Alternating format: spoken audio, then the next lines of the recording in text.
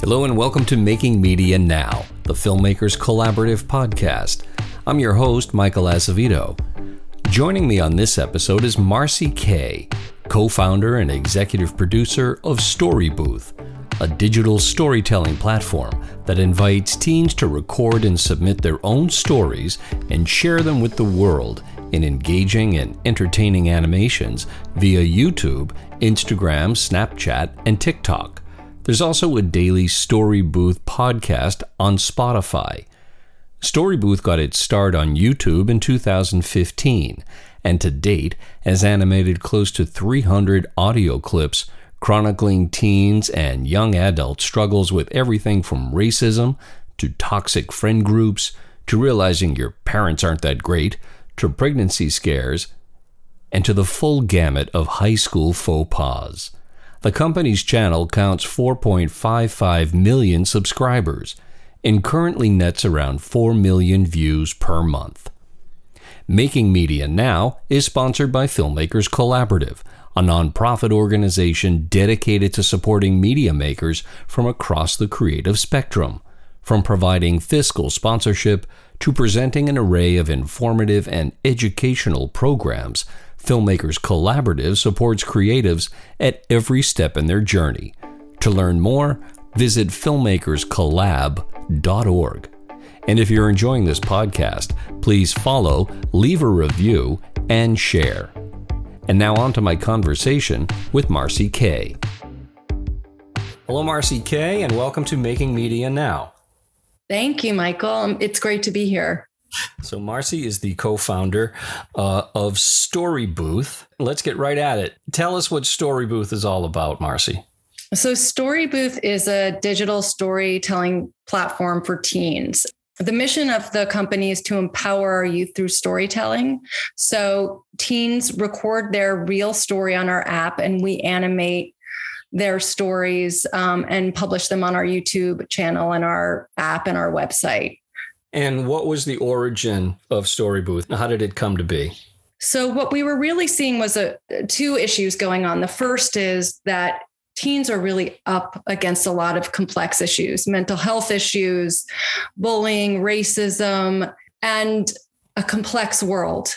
Right. And we also saw that social media can sometimes be really disconnecting for our youth. Mm-hmm. And we wanted to create a place where they could be authentic and to share their voices and their truths with each other without having to, what I would like to say, be in this fake world on social media where people are pretending to have the perfect life and the perfect pictures and the perfect stories. And so what Story Booth really represents is a space for them to be authentic. Mm-hmm. And we wanted to provide that safe haven, which we think in today's digital world is really hard to find. And when did Story Booth originate? So we launched 6 years ago. We had no idea if we were going to work. We had an idea that we were going to create this platform where real kids just recorded their story and we would animate them. We didn't know that kids would send them in. We didn't know that they would trust us. We launched on YouTube and it just resonated. And I think part of what resonated was that teens could just speak their truths without being censored, without adults in the room. And they could be anonymous, which really kind of helps in the social media world too. And it just took off 6 years ago. And initially, how did you go about soliciting the stories? So what we did was we would partner with influencers at that time we would animate some of their inspirational stories. So for example, I think our first influencer was a young YouTuber and she really experienced a lot of anxiety. So we animated her story and then she publicized our channel to her audience. And I think because kids felt safe, this kind of celebrity was sharing something that is hard to share, right? Mental health these days.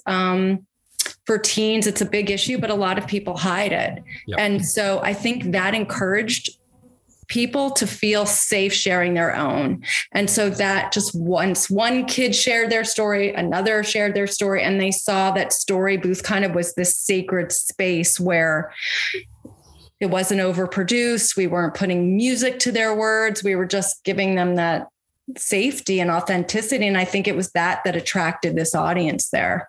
As a visitor to a Story Booth video, the voice that I'm hearing, is that the actual voice of the adolescent that's telling their story? It is. It's their voice. They literally record it on their phone. The only thing we do is edit it down to 3 minutes just because animation is costly. And we found that the 3-minute marker is great. But yeah, we don't direct them. We just let them roll and we edit it down. That's it. And what have you observed in terms of the evolution of the types of stories that adolescents have been telling you over the past 6 years? Like, there's certain aspects of adolescence that feel kind of evergreen. Like if you're an adolescent, you're going to deal with it. But by the same token, contemporary society almost forces adolescents these days to have to deal with things that previous generations never even had to consider. And that's completely correct. You're right. We get acne stories, we get the heartbreak stories, we get the typical kind of walking through the halls of middle school stories and feeling like an outcast. But I think, Michael, you're spot on. And what we've seen is that there's a heightening to the world issues. So, for example, when Parkland happened, we get stories from those kids. And whenever there's a mass shooting in a school, we get stories from kids that are actually in the schools. And that is just painful to listen to, I think, because what we hear is almost a desensitization to it. They're almost so used to these things happening that it starts becoming just like a normal story that they would tell. Yeah. We're also seeing a dramatic increase in mental health issues, especially in this COVID world. Right. And kids having to go through remote schooling and going through a pandemic and going through all that we went through, the anxiety and depression and those kind of issues that are affecting them has definitely increased. And I would say intolerance, the complexity of racism and all that this country has been through is definitely mirrored in our children. And so it's been a really hard few years for them. And what I like to say is that if we don't pay attention to these things, they're not going to get better. We really need to start paying attention because it is getting to be more pervasive. And those are the types of stories that we're hearing that reflect that society right now. What kind of path were you on that led you to this idea and to wanting to create a vehicle for adolescents to, share their truth, as you say?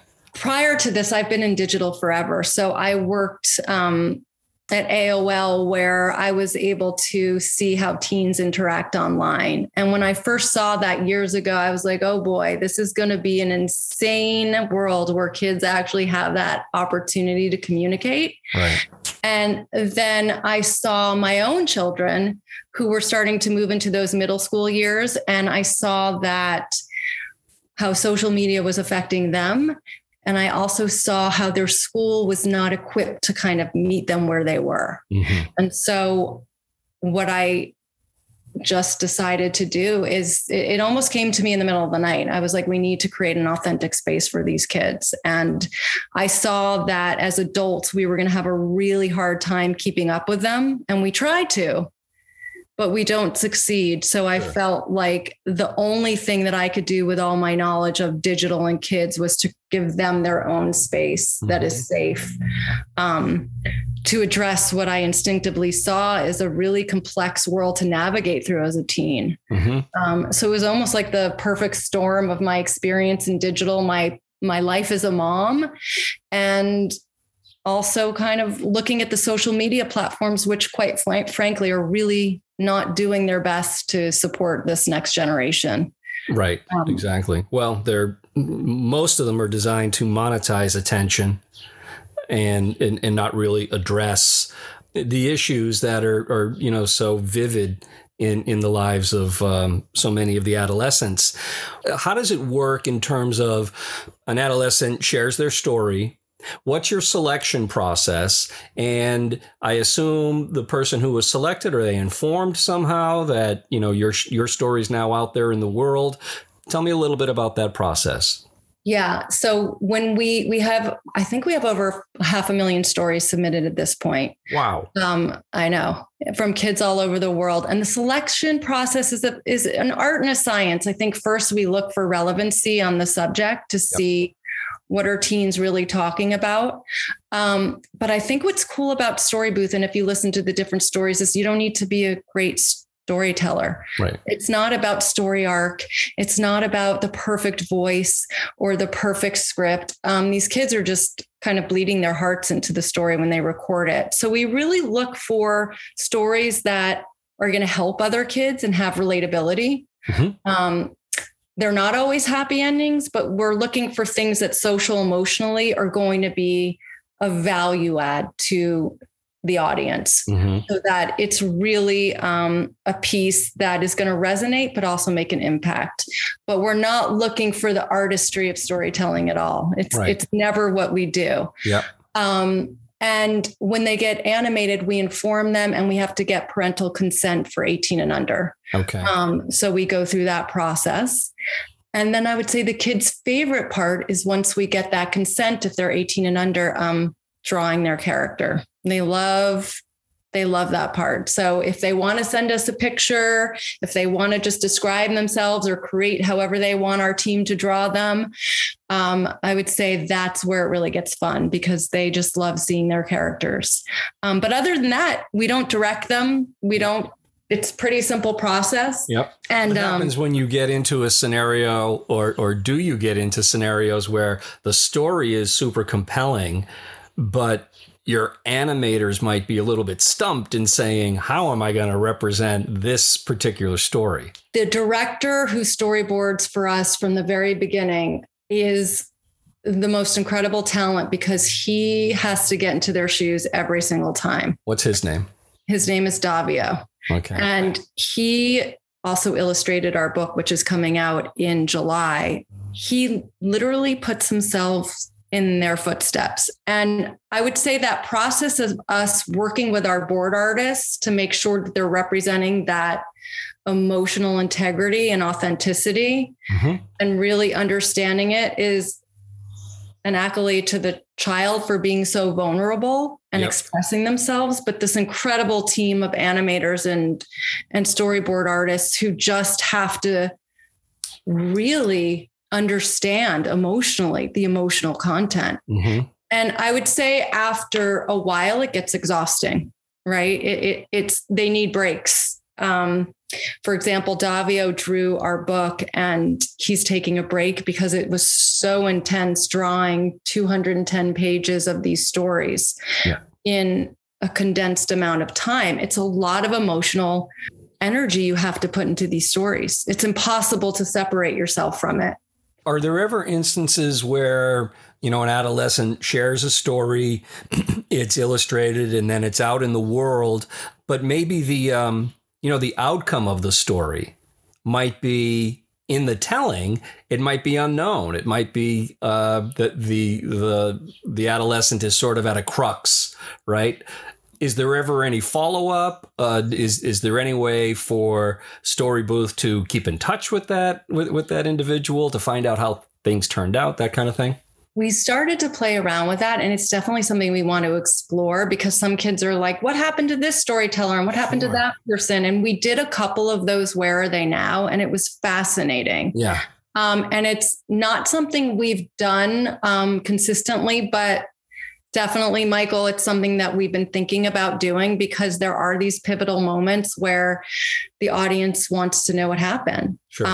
And it's a cliffhanger. So it's definitely on our minds to do, but we just haven't gotten to it as a thing that we've rolled out consistently on the channels. And what about, I understand how an adolescent has a story they want to tell, and they have the means to tell it. And is there ever an instance, say, for instance, you mentioned, the shockingly sad phenomenon of school shootings. Unfortunately, they're far too frequent. But is there ever an instance where, say, in the aftermath of a school shooting, Story Booth is able to push stories that dealt with that, maybe as a preemptive move to help adolescents hear others who have gone through a similar situation? Yeah, I think what we try to do our best is really publish stories, because we get stories every day and we're able to quickly see what's resonating in that moment. And our animation cycle is 2 weeks. What we try to do is first just publish the stories that are relevant right now, especially when things like school shootings happen, COVID happens. A lot of times they actually don't want to hear it anymore. Yeah. Sometimes they're just done. Right. And so if we do too much, it will actually turn them off. Yeah. Because they have a way of compartmentalizing things, and they're still just teens, right? They're dealing with all the things that we had to deal with growing up on top of mass school shootings, which I think at some point, again, they're kind of putting walls up. Another place that has been really important for us is on YouTube. We have a community page where we can post just random photos or quotes, or we can connect when these things happen. And that's been, and we can also put polls up. And that's been a great space for us to just dialogue with them outside of a story and just let them know. I think for this generation, they just want to be heard. There's so much noise, and there's so many adults talking about these issues, and especially with gun violence, circles. Right. And this generation wants to be heard. And when they're heard, it helps with all of this, even if we're not solving. Sure. We're giving you them mentioned YouTube, and I believe Story Booth started on YouTube, but now it can also be found on TikTok and Snapchat and any other platforms. Yeah, we're on Spotify. We have a podcast on Spotify. Oh, wonderful. And we have, as I said, our book coming out, which was so much fun to make, published by HarperCollins. Great team there supporting what we're doing. And that was also fun because we called stories in for them to write. And so that was a different editorial process for us. So every single word in the book is from our audience. We didn't write anything except the foreword. Yep. So that book is coming out July 19th. And it's really interesting to see Story Booth on the printed page as opposed to all these media platforms. We hear a lot, particularly over the last year or so, about what adults, many of them highly advanced in their age, what adults think adolescents should be exposed to, what's going to scar them, what's going to lead them down a dangerous path. And I'm curious, given the daily engagement with this demographic that you have, where do you see disconnects taking place, and how do you hear your adolescent audience almost responding to the sort of the manipulation of adults? They're smarter than us. I think we just need to accept that this generation is faster, smarter, exposed to an enormous amount of information that it's very hard to control.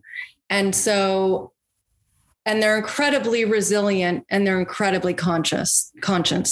And so I think as adults, we have to stop.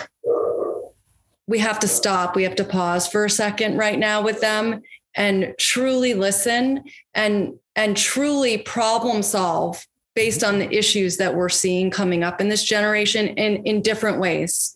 It's not enough to throw the bullying program into your social emotional learning, curriculum at school. Sure. It's not enough to sit here and say, have marches against gun violence.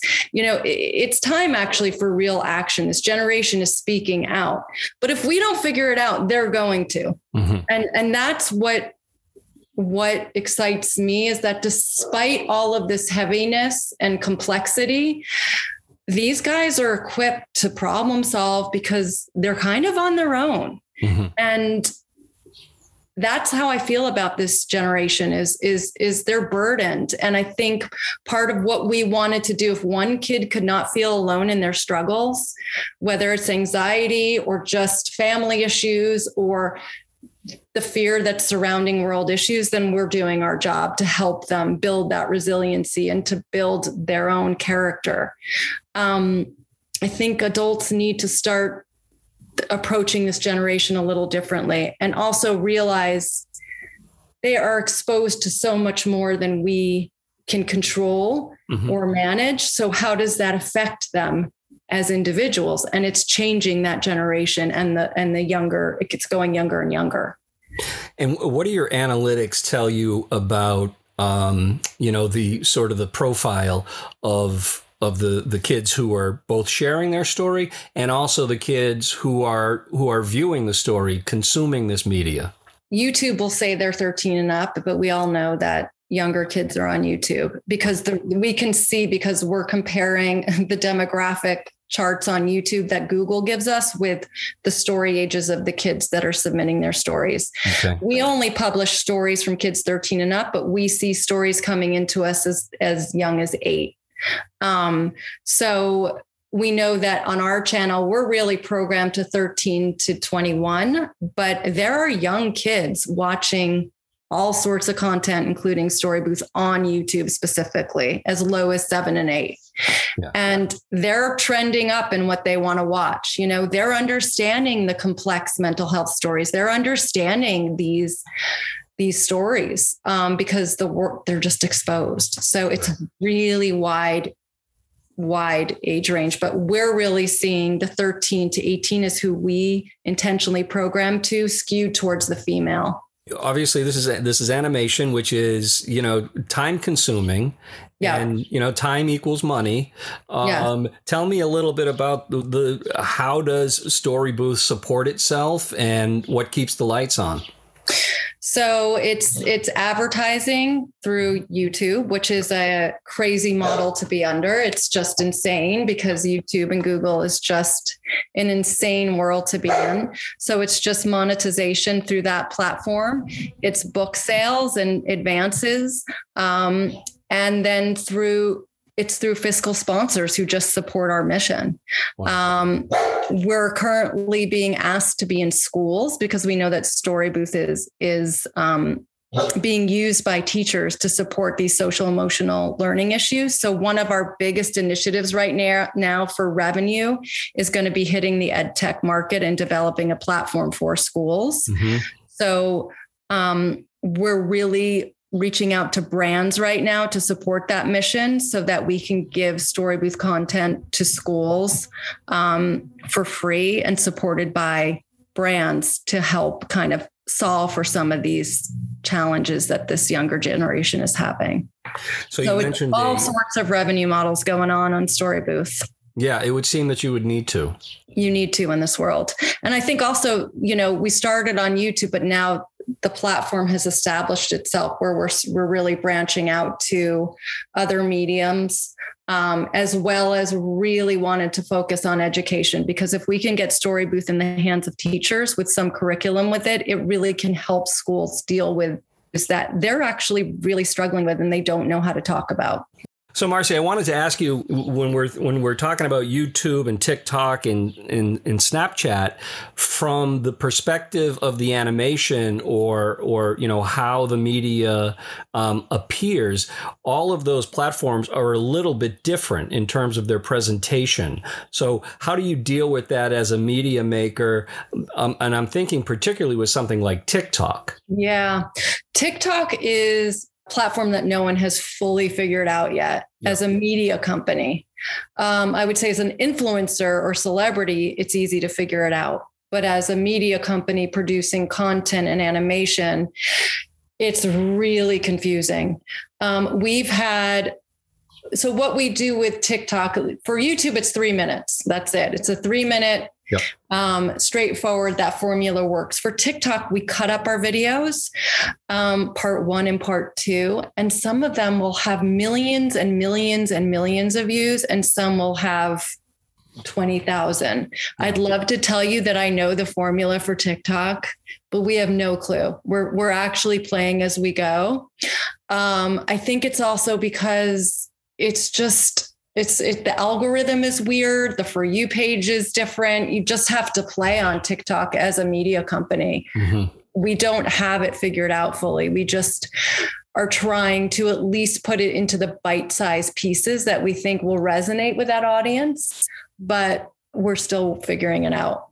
And Spotify, I assume, is audio only. Audio only. It was the first time we actually had a host. Okay. So her name is Jordan Rowling. And it was interesting because we've never wanted to have a voice behind Storybooth because it's always kids first. Yep. But every episode is one storyteller, one story, and Jordan intros and outros it with some perspective to it. Okay. So that was a really cool format because it gives us the space to actually talk about the issues and have some perspective. Jordan's challenge is to always keep it objective, right? Because it's not about her opinion. It's about elevating the storyteller's voice. But it's been really fun to create that podcast because it's playing with storytelling in a completely different way. And we don't have the visuals to support it. How frequently is that podcast publishing new episodes? So it's a daily podcast. So we're on a break now. We literally produced 80 in 3 months. So we're on a break from that, which was insane producing because we had to create it for Spotify literally within 2 months. Wow. Crazy, yeah, but really fun. And you mentioned a book coming out in July. What's the name of the book and when will it be available? So the book is available on July 19th in bookstores. It's on pre-order now. And it doesn't really have a title. It's not the Storybooth book. It's like the true, amazing, heartwarming, heartbreaking stories made by you for you. Right. It is really cool because we tried to innovate how we do a graphic novel. So, there are stories that are one line with illustrations. There are typical comic style graphic novel format stories that are 5 pages long. There are long, just text stories. It's a really cool play on how an artist can draw stories. And you're going to flip through the pages of that book and every story is different.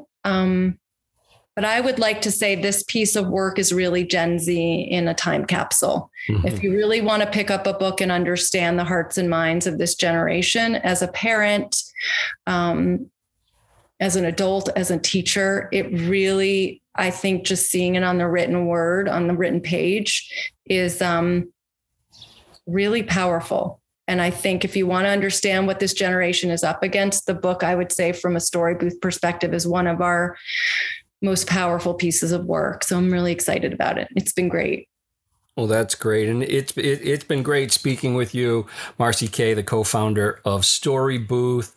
So there's so many places to find your content. I'm going to let you run through the list so our listeners can go and seek it out. Thanks, Michael. Well, thanks for having me. I love this podcast. I love talking to you. You can find Storybooth on YouTube. Just search Storybooth, youtube.com/Storybooth. We're on Instagram. We're on TikTok with the Storybooth handle. Our book comes out, pre-order it now. It's in all bookstores online. And also storybooth.com. I can't forget our website and our app. And Spotify. I have to really kind of memorize this. So just search Storybooth and you'll find us. It's a long list. It is a long, very comprehensive list. Well, thank you so much again for your time, Marcy. This has really been a pleasure. Thank you, Michael, so much. Thanks for having me.